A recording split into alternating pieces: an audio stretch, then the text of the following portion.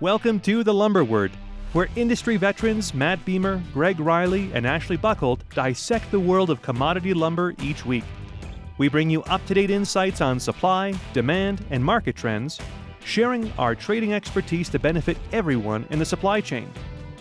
Join us for informative and entertaining discussions that guarantee to make you wiser about all things lumber. Hello, everybody. Welcome to episode 11 of the Lumber Word. It is actually the 11th episode on October 11th. Matt and I are running solo today. Greg is over in Europe. He called and said hello to everybody. I want to quickly do the disclaimer. Any ideas that are shared or talked about on this show or any shows are the ideas only of the people of the show. They're not in their opinions. We don't recommend anybody take our word for anything and come up with your own ideas. So appreciate you, Matt, being here. Matt Beymer from Hampton Lumber Sales, Ashley Boeckholt from the Lumber Channel. Matt and I were chatting before the show.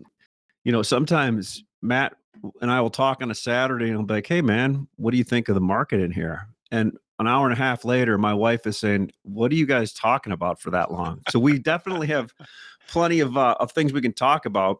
It's interesting, Matt. Let's talk a little bit about what we talked about last week. We had Lance Lambert on, so we didn't talk as much lumber, but I'm kind of seeing a lot of the same things as last week. You know, you had a great point yesterday when we talked. Things are still relatively busy out there for some people, not for everybody. You can sell a heck of a lot of lumber if you wanted to right now. I don't know if that's necessarily what smart traders want to do, but if you can pick the right points and find the right things, there's probably some good things to buy, and there's some willing customers to buy, good things to sell out there. What's your thought of things? I think it's overall the market is mixed from the mill perspective at our level here at the mothership. Studs are active. You know, we got a big chunk of studs sold today. That just goes to show you how much they've fallen. You know, like we were like a month and a half ago talking about how 2x6 9s and 10s were overvalued. Well, that problem has corrected itself, and Absolutely. 2x4 8s, 9s, and 10s have all gotten to the point where they're starting to be value. And then, you know, I've been fairly busy on my low grade stuff. You know, I think what's maybe not so busy, it's just sort of ho hum is all that mid grade lumber, the 2x4 through 2x12. So I was talking to a buddy of mine yesterday, and he pointed out that there's several items in spruce on page 2 of the specified report that are below the price of 2x4 number 3. If you look at 2x4 2 and better 12s and 14s, they're printing well below the price of 2x4 number 3 random. Basically, 2x6 random is $3.15, I think. It's printing $40 below 2x4 number 3. I could go down the list of other things that are printing below 2x4 number 3, but that's the kind of stuff that I look at, and you know, oh, hey, that catches my attention. So That's smart, Matt, because we were talking about this 3 weeks ago, how I think you said you like 2x4 14s, right? I still like them. I do, and it makes sense. Now you start looking at specified, and what you're saying is some of the specified pricing on the 2 and better is cheaper than the number 3. For sure. Right now, 2x4 12s and 14s, 2 and better are printing like $30 to $45 below number 3. Yeah, and to your point on studs, I know out of the mill that we sell for, we were at 600 on 2x6 9s 3 weeks ago, right? Sure. And they traded kind of down through the five and the eastern side down through 500 in the low 400s. Excuse me, the high 400s, very lightly traded there, but now it's bounced back above the 500 mark for 2x6 9s, and 2x4 10s are still getting some lower trading prices today, even out of the east. But shoot, Matt, I look at midweek when it comes out, and I'm like, okay, well, the one thing I see that's cheap on there or inexpensive, 2x6. It's okay to say cheap, buddy. We're not gonna anger anybody. You know, 2x6 pine is trading below the 300 handle, the 3 handle now. And you know, look what it's done to Hemfer and spruce. You know, I mean, today we're selling 2x6 Hemfer at 450 to 460 Chicago. 2x6 spruce. You know, our stuff is a little different because we have a lot of 18s and 20s, and those are worth quite a bit more. But if you just dial up a 2 by 6 can random out of the east or the west, it's probably going to trade in that same 460 to maybe 475 range, depending on whose quality it is. So, and that's significantly less than what 2 by 4 two and better is selling for. It doesn't matter what species, hemp fir or spruce or Doug fir. The spread is really in favor of 2 by 4 right now, and the 2 by 6 is just getting crushed. Let's look at 2 by 4. So the board I saw trade up around the 507 mark today. Yeah, And yeah. so what are we using into Chicago now for freight? What did we decide? 110. So that's Okay, that's 397 FOB Prince George. 397. So the board is now above Yep. the Western random price. Is random trading at 385? Does that sound right? Yeah, I think that's accurate for just Okay. like 8 to 16. So you throw some 18s and 20s on there. I mean, I've got some hard data here. We just sold, oh, not too long ago, hour and a half ago, we sold a couple cars of basically 2 by 4 two and better, all 18s and 20s for 575 Chicago. So that's 465 Prince George. So we can get an extra 60 to $70 for heavy 18s and 20s.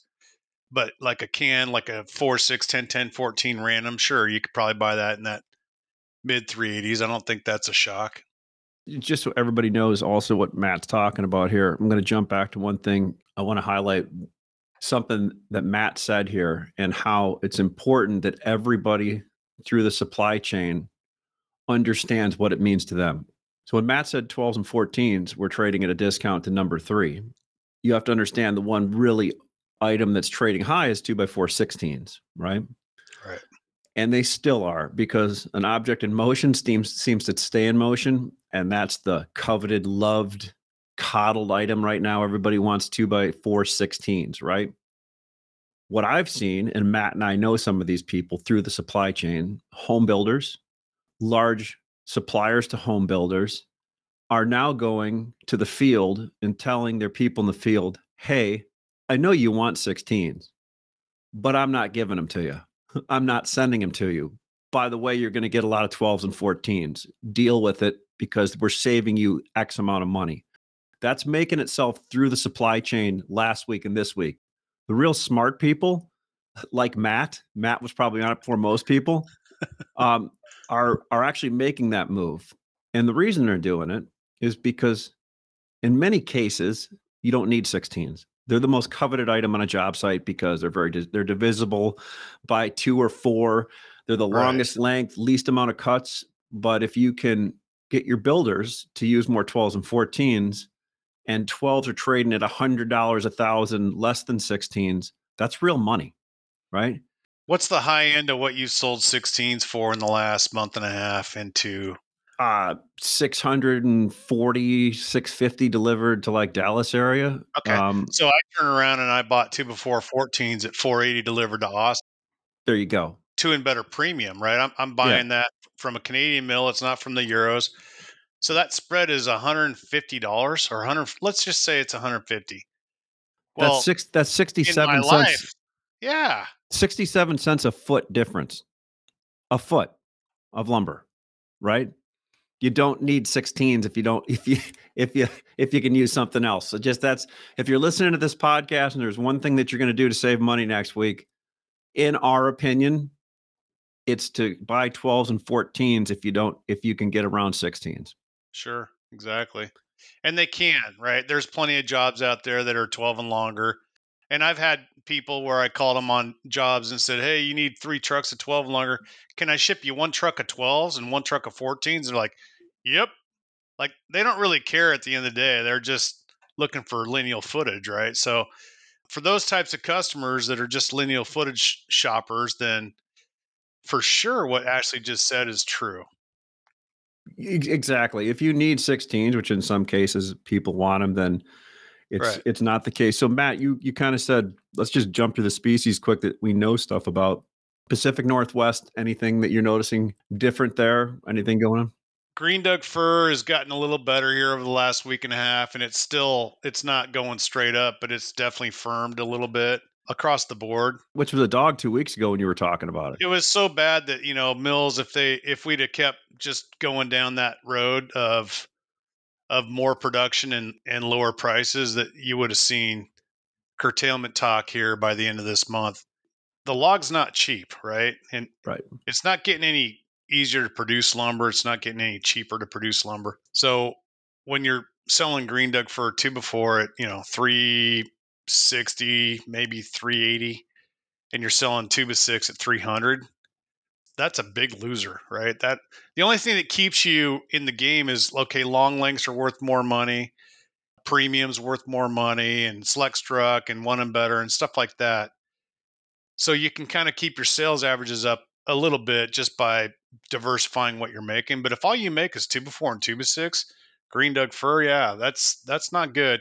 Things have gotten better, so I'll say that. And then on the dry hem fir thing, I've been selling some dry hem fir narrows into the Midwest, and it seems to be kind of, I wouldn't say it's robust, but it's enough business to just sort of keep the piles moving. Mm-hmm. Our biggest concern here is more 2x6, and that alludes to what you started the whole thing with 2x6 yellow pine, pointing out, how cheap that's gotten. And I think that's bleeding into the other whitewood species and Doug fir. So that's, I would expect at some point yellow pine's going to rally, and then the price of hem fir and spruce might rally a little bit too. On the spruce side of things, I've been busy on low grade. We've had a what I would call maintenance selling on 2x4 and 2x6 two and better this week. There's no real pulse to it, Yeah. but we're getting orders every day, and at the end of the day, it's just work, right? It's what you call like a lackluster market with a decent enough volume that, at least on the mill business. And then if you want to switch down to inventory levels, I would say that my goal this week was to just sell a pile of inventory, because I'm not going to be here next week. I'm going to be traveling. Mm-hmm.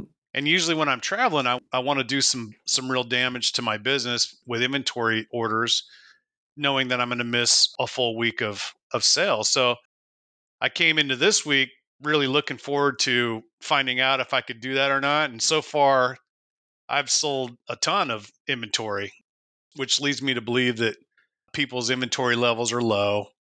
Generally speaking, not everybody has low inventory, and people are receptive to quick trucks. Even if they got to pay a $30 or $40 premium to get the wood, it gives them an excuse to not buy a rail car right now. And this time of year, maybe that's what their bosses want. We'll see what it really means. But I was encouraged so far this week through 2.5 days of trading. I'm really encouraged by the amount of business I've been able to do in the field. And what are your thoughts on that? Yeah. So, I mean, my thoughts are buyers during this time of the year, and I think we've talked about this, Matt, they're generally running their inventory down. They've got a mandate to run their inventory down. They get bonuses, some of them paid off of less inventory on the ground. Interest rates are a lot higher. It's more expensive to keep wood on the ground. People are uncertain with these rates what's going to happen. So they're keeping less wood on the ground. I look at pine, which is generally shipped within a 200-mile radius of mills. So there's not, in my opinion, as much fear or incentive to have to stock up on pine right now. But when you're running a rail car out of the Pacific Northwest or BC, 2,000 miles away or 1,500 miles away, you kind of got to be in the order file every now and then if you're going to need it, right? Right, Especially as a right. distributor. So my question is this: buyers' heads are, I can still get wood when I need it. When I look at mill lists, I had Eastern mill lists come over today that were cheaper than they were yesterday.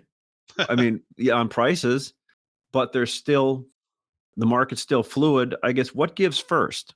A fall in demand? And I think this is in everybody's head. Is there a fall in demand that's going to happen first, or is there going to be a supply pullback first? And I think we're kind of teetering on that, the precipice, is that the right word, of what's going to happen? Is there going to be demand shrink a little bit, or is Not the fourth quarter. I think the fourth quarter is going to be as good as it's been all year. Okay, so we've taken the approach. I'm not, when I say we, I mean the three of us. yeah, We've taken the approach throughout this entire year, and this goes back to last winter before we even started fiscal year 2023.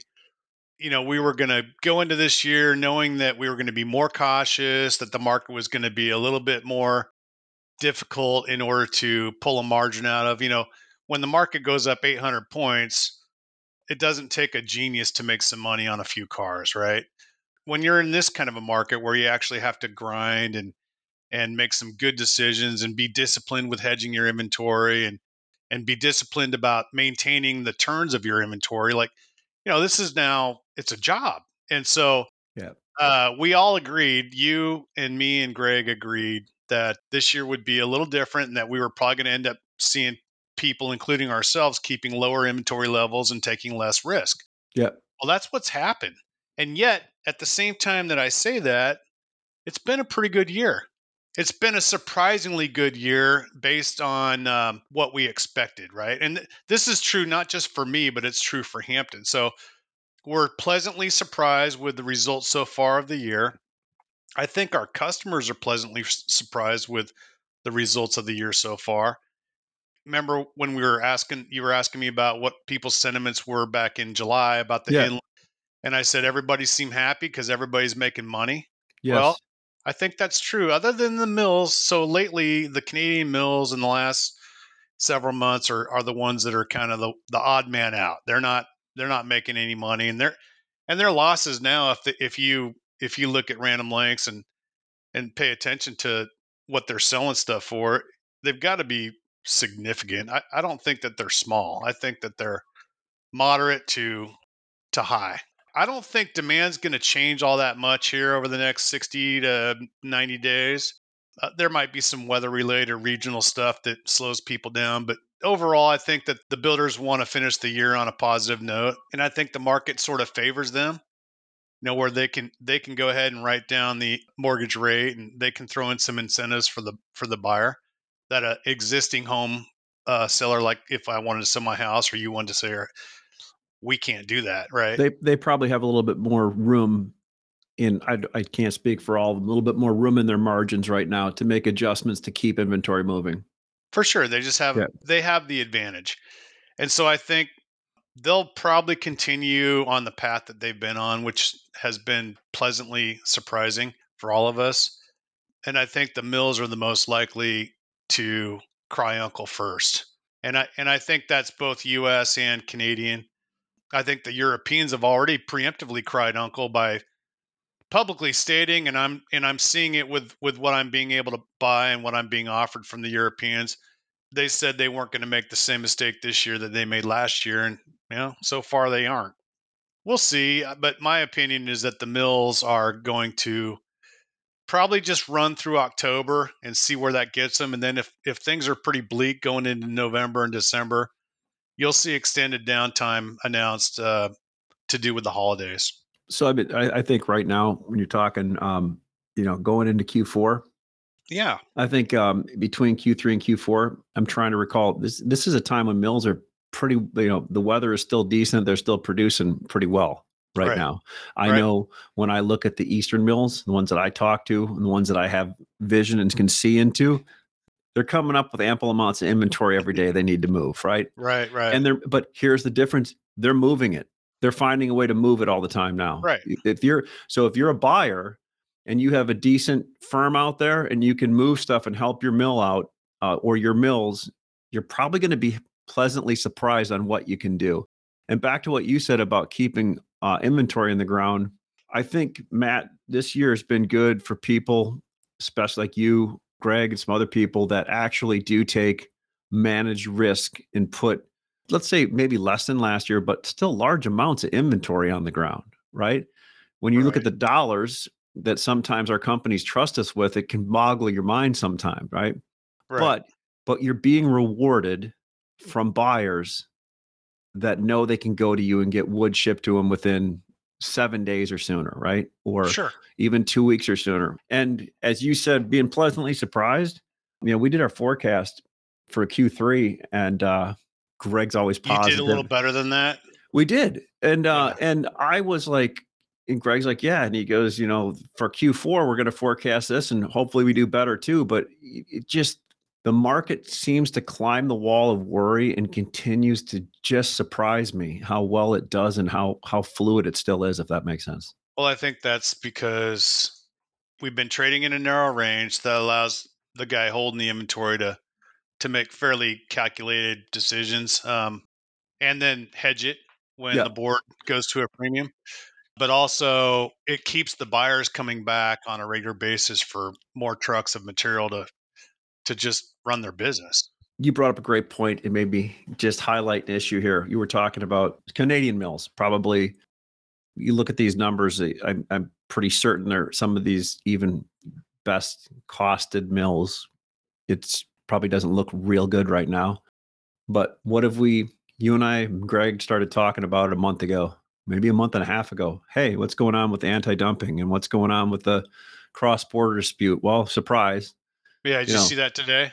yeah, all of a sudden it came out that I think you put it perfect yesterday. The mills at some point are going to want their money back when you're talking about billions of dollars, right? Yeah, for sure.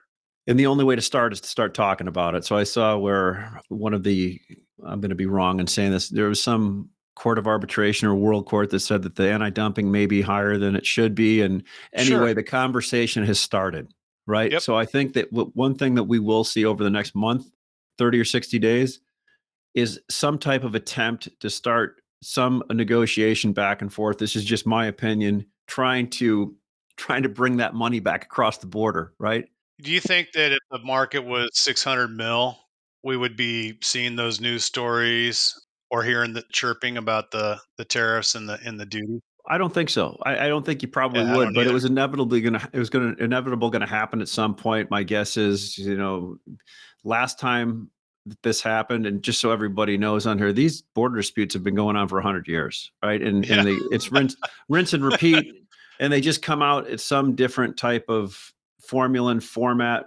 And now $9 or $11 billion. Does that make sense, or am I way too high yeah. on No, that? it's a big number. Yeah, So if they got 80% back last time, I don't know what they anticipate they'll get back this time, but there'll be some type of negotiated settlement is my guess, and then yeah, they'll probably start and do it all over again. But if I am a Canadian mill, I would want my money back at some point, yeah. right now, right? It's like when you're between jobs and you're running down on savings, you go to those investments that you got sitting there and you figure out how to unwind them sometimes, right? There's some mills that really need that money. The smaller and medium sized sawmills probably really want that money now. Yeah. That was a terrible analogy. I should never try to use analogies because they never work real well. But the point is, they're actually terrible. It's the worst way to argue or talk about something as an analogy. But exactly, they're looking and sitting around saying, "Hey guys and girls, it's a great time to get some of our money back." And some of these mills have a lion's share of those billions of dollars sitting there. Right, right. Well, let's move on to other news. And obviously, other news this week would be the Middle East and then, the potential for energy prices to spike up even higher. Last week, Greg talked about stagflation in the 70s. I was alive. You were alive when Mhm. stagflation occurred. We were too young to really know much about it. But, we're in a situation now where you've got two different wars going on. And, I don't expect energy prices to just come tumbling down anytime soon. Now, maybe I'm wrong, but my guess is based on the world events, you're going to see a tightness in supply there. So that puts a crimp on people's budgets, right? I mean, I go fill up my I got a Yukon XL and it has a 30-gallon tank. I fill it up, it's 120 to $130 a pop. Yeah. Yeah, that's no fun. And then the instability that creates when you've got these regional conflicts. I mean, I think that's gonna have an effect on consumers and the market in general. I mean, not just lumber. I just mean the overall world economic markets. But then on the other side, you've got a presidential election coming up next year. You've got a little bit of optimism in the building sector here. Lance talked about how much money's sloshing around in building that has nothing to do with single family housing. He also talked about the advantage that new home construction and those companies that are involved in that have.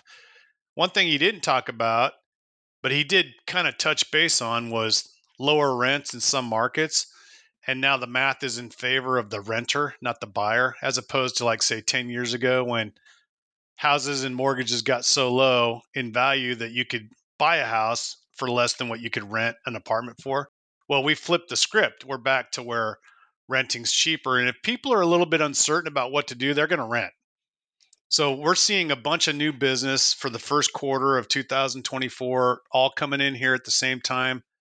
They want to lock in their jobs, and it might have something to do with that. It might have something to do with the fact that these guys look at a futures chart and they realize that, 9 times out of 10, the first 2 weeks of October is the low of the year.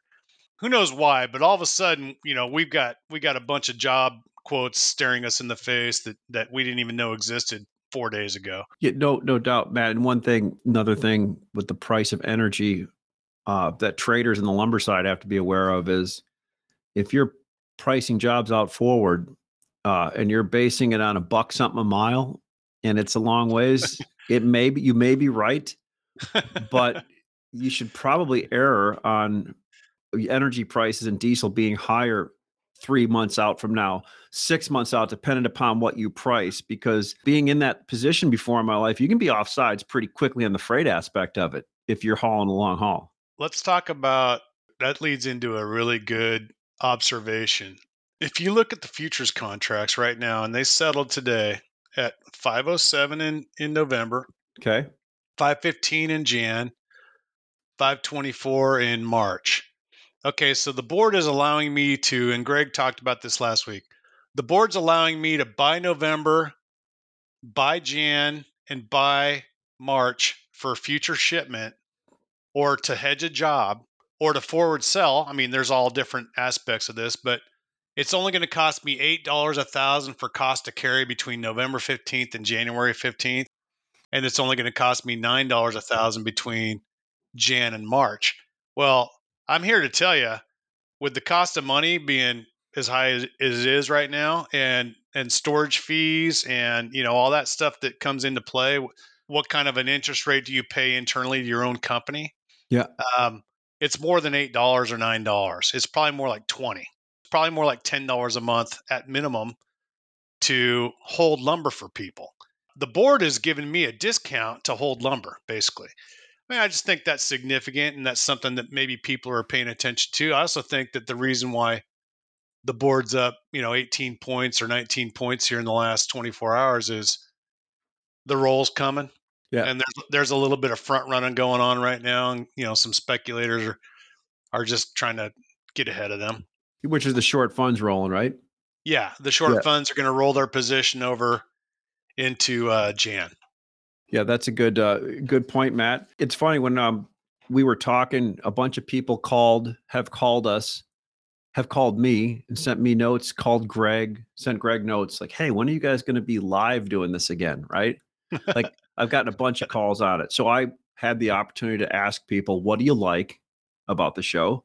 What do you want more on the show of? Do you mind that it's on a podcast format? Do you want it live?" And it seemed a lot of people liked it live because they liked interacting and asking questions during it, right? And it was real time, which I get. And we're going to try to go back to that at some point here. But right now, we're trying to master the podcast side and make that clean for everybody to listen to it. But people liked when we talked about prices and numbers, right? Just prices and numbers in general. Sure. They liked our, marry date breakup segment because I had like six people, because it gets them thinking about prices they may not be thinking of before. And Sure. then another group of people, I'll call them the younger up and coming people in our industry, like the educational side of it, because they said they don't get as much education like this raw education where traders are talking about stuff together, right? Because I've been on floors before where some of the older traders don't want to give away a lot of information, right? And they kind of Oh protect yeah. some of that. And Yeah. you and I have talked about it. Maybe we're giving away too much information sometimes, but I like talking. So the education segment today, I kind of want to just talk about. I consider you a 1% trader, like in that top percentile of people that trade a lot of volume and specialize and are really good at your craft, right? Well, thank you. I consider you that. So what are some of the top traits that come to the top of your head of what got you there? Well, when I was young, when I was 27, the very first thing I did was come up with a business plan that made sense for the company that I worked for, regardless of what they told me they wanted me to do. So, my first job, they gave me a red book and they said, we want you to call all these guys in Baltimore and Washington, D.C. and sell them spruce out of the East. I'm like, okay, cool. So I started cold calling people like Ryland Homes. Remember that name, Yeah, Ashley? totally do. Yeah. Component systems, like Yeah. this goes back 30 years. These companies don't even really exist I had the anymore. red So book, man. You go through that thing and just yeah, start. Yeah. Yeah.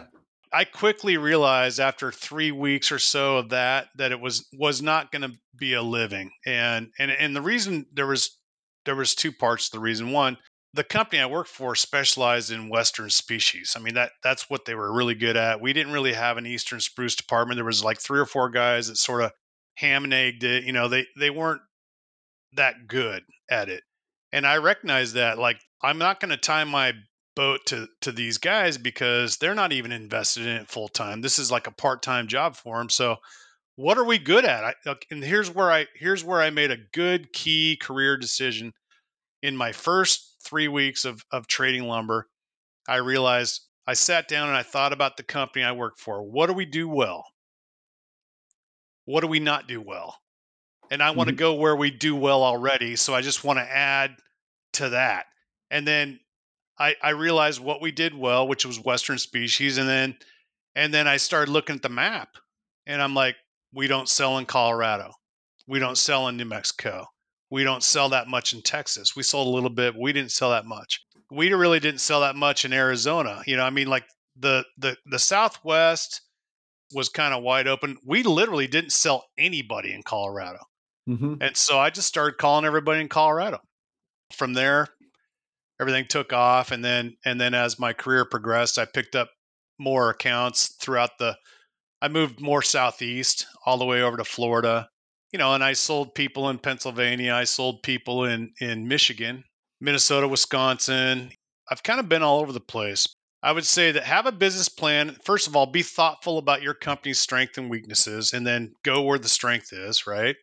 And then another thing that I would recommend for people is don't put all your eggs in one basket in terms of what you trade. You can't just trade 2 before 92 and 5/8 and 104 and 5/8 and 116 and 5/8.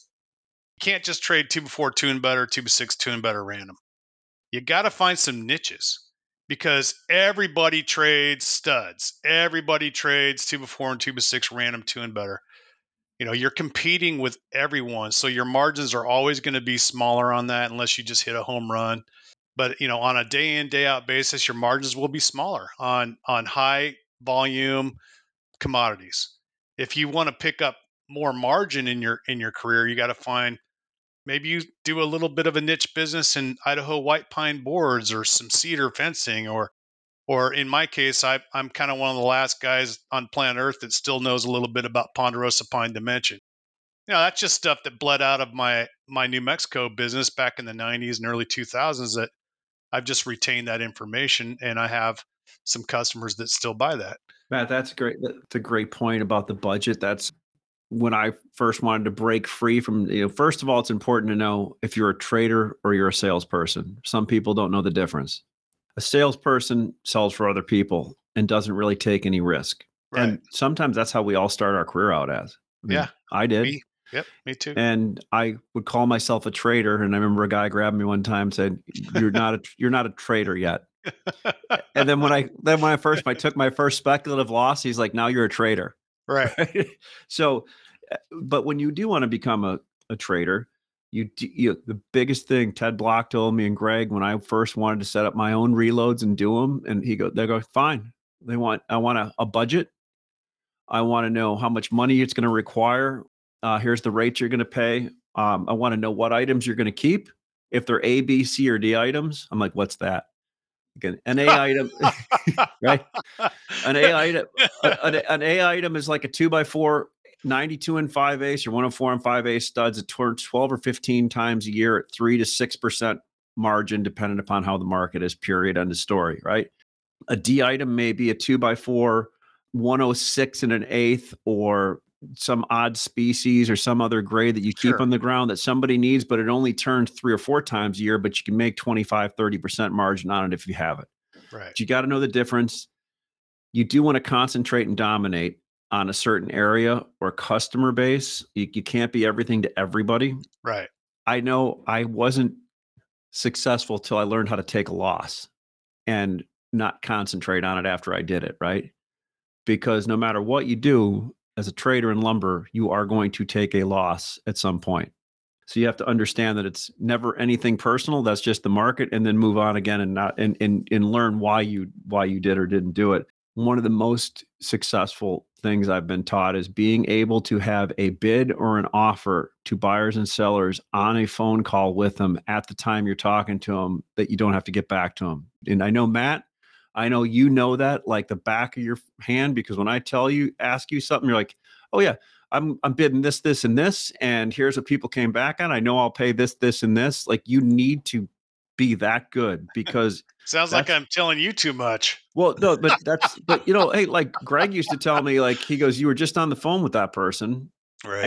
and you were 99% on the way to an order, or you could have put this bid in to buy that from this, and then you, Right. in a moving market, try to call a mill back and do it, and you're 10th in Yeah, line, you're right? screwed. You're Yep. screwed. So I guess that's my thing to any of the young traders out there: know the market.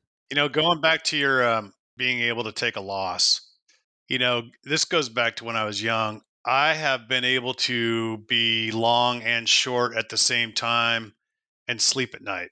And I don't know if that's something I learned how to do or if it was just in me, but I think that my observation over the years has been that people that can do that, that can be long and short at the same time and explain why and have real smart reasons as to why they're long and short at the same time, those are your best traders. Like they really fully understand the market, and they're able to live with the risk of being long on something over here and then short on something else over here.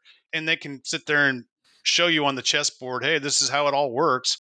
I would say that if you're a young person trying to break in this business, if you can follow some of the basic advice that we just talked about, but beyond that, continue to ask questions and educate yourself and align yourself with veteran people that you consider to be smart. And then just pick their brain, because guarantee they want to tell you. Like, I mean, in my career, I've had a lot of smart people that have helped me and mentor me over the years. And this goes back, when Ashley and I first started talking in like 99, 2000. We've shared a lot of information with each other that's probably helped. We've probably helped each other financially over the last 23 years, even not even necessarily trying to, but just indirectly. And so, there's people that have been in this business for a long time that we all can learn from. And when you find those people, just start asking them questions. Don't feel like a dummy. Just ask questions and pay attention. Absolutely, Matt, and run from the people that give you that vibe that they're not going to help you and are actually out to hurt you. And there's some of those people out there too. Well, I mean, I'm a believer that you can tell. I mean, maybe not, but I think most people can tell people that know something versus people that pretend to know something. Yeah, I think people that know something just talk, and they're not trying to make you like them more or impress you. They're just telling you what they know, with really no agenda. And people that are BSers are trying to impress you and puff their chest out a little bit, And there's a difference. Maybe it's subtle, but I think most of us can pick up on that. Yeah, the one last thing, I know Greg always, it's more important to get rid of the negative thoughts. You should have positive thoughts, but get rid of the negative thoughts every day you come in, right? Because we all have them. Leave them at the door, whatever you can, because they come across on the phone, they come across everywhere. Get rid of the Yeah. negative thoughts, keep the positive stuff out there, and if you can do that, you'll be just fine. And then, I think that kind of took, how do you build a great customer over time? You kind of do all those things. Your customers are going to call you because you are their outlet to the information in the market, right? And they're calling you because they respect you, and they're giving you orders because they like to hear what you have to say, and you do good things for them, right? So basically, learn a market, learn a skill, and be a good person, right? Do what you say and say what you do and keep your word. Your word and your reputation at the end of the day is all that really matters in the long run. And all the other stuff is secondary to that. Align yourself with smart people that you can learn from, but also high character people, right? I mean, and a long time ago, I realized that my time was valuable in this business. And if I didn't like you and didn't trust you, the customer, then I just wouldn't call you anymore. I'd move on, And so what's happened over the last 30 years is that I've got myself a stable of customers that I really like and I really trust. And so it's not a big deal for me to pick up the phone and call them. It's not work. I actually enjoy talking to them. These are my business partners. So those are things that I think help you to build a great customer over time, is that you have to genuinely care about their business.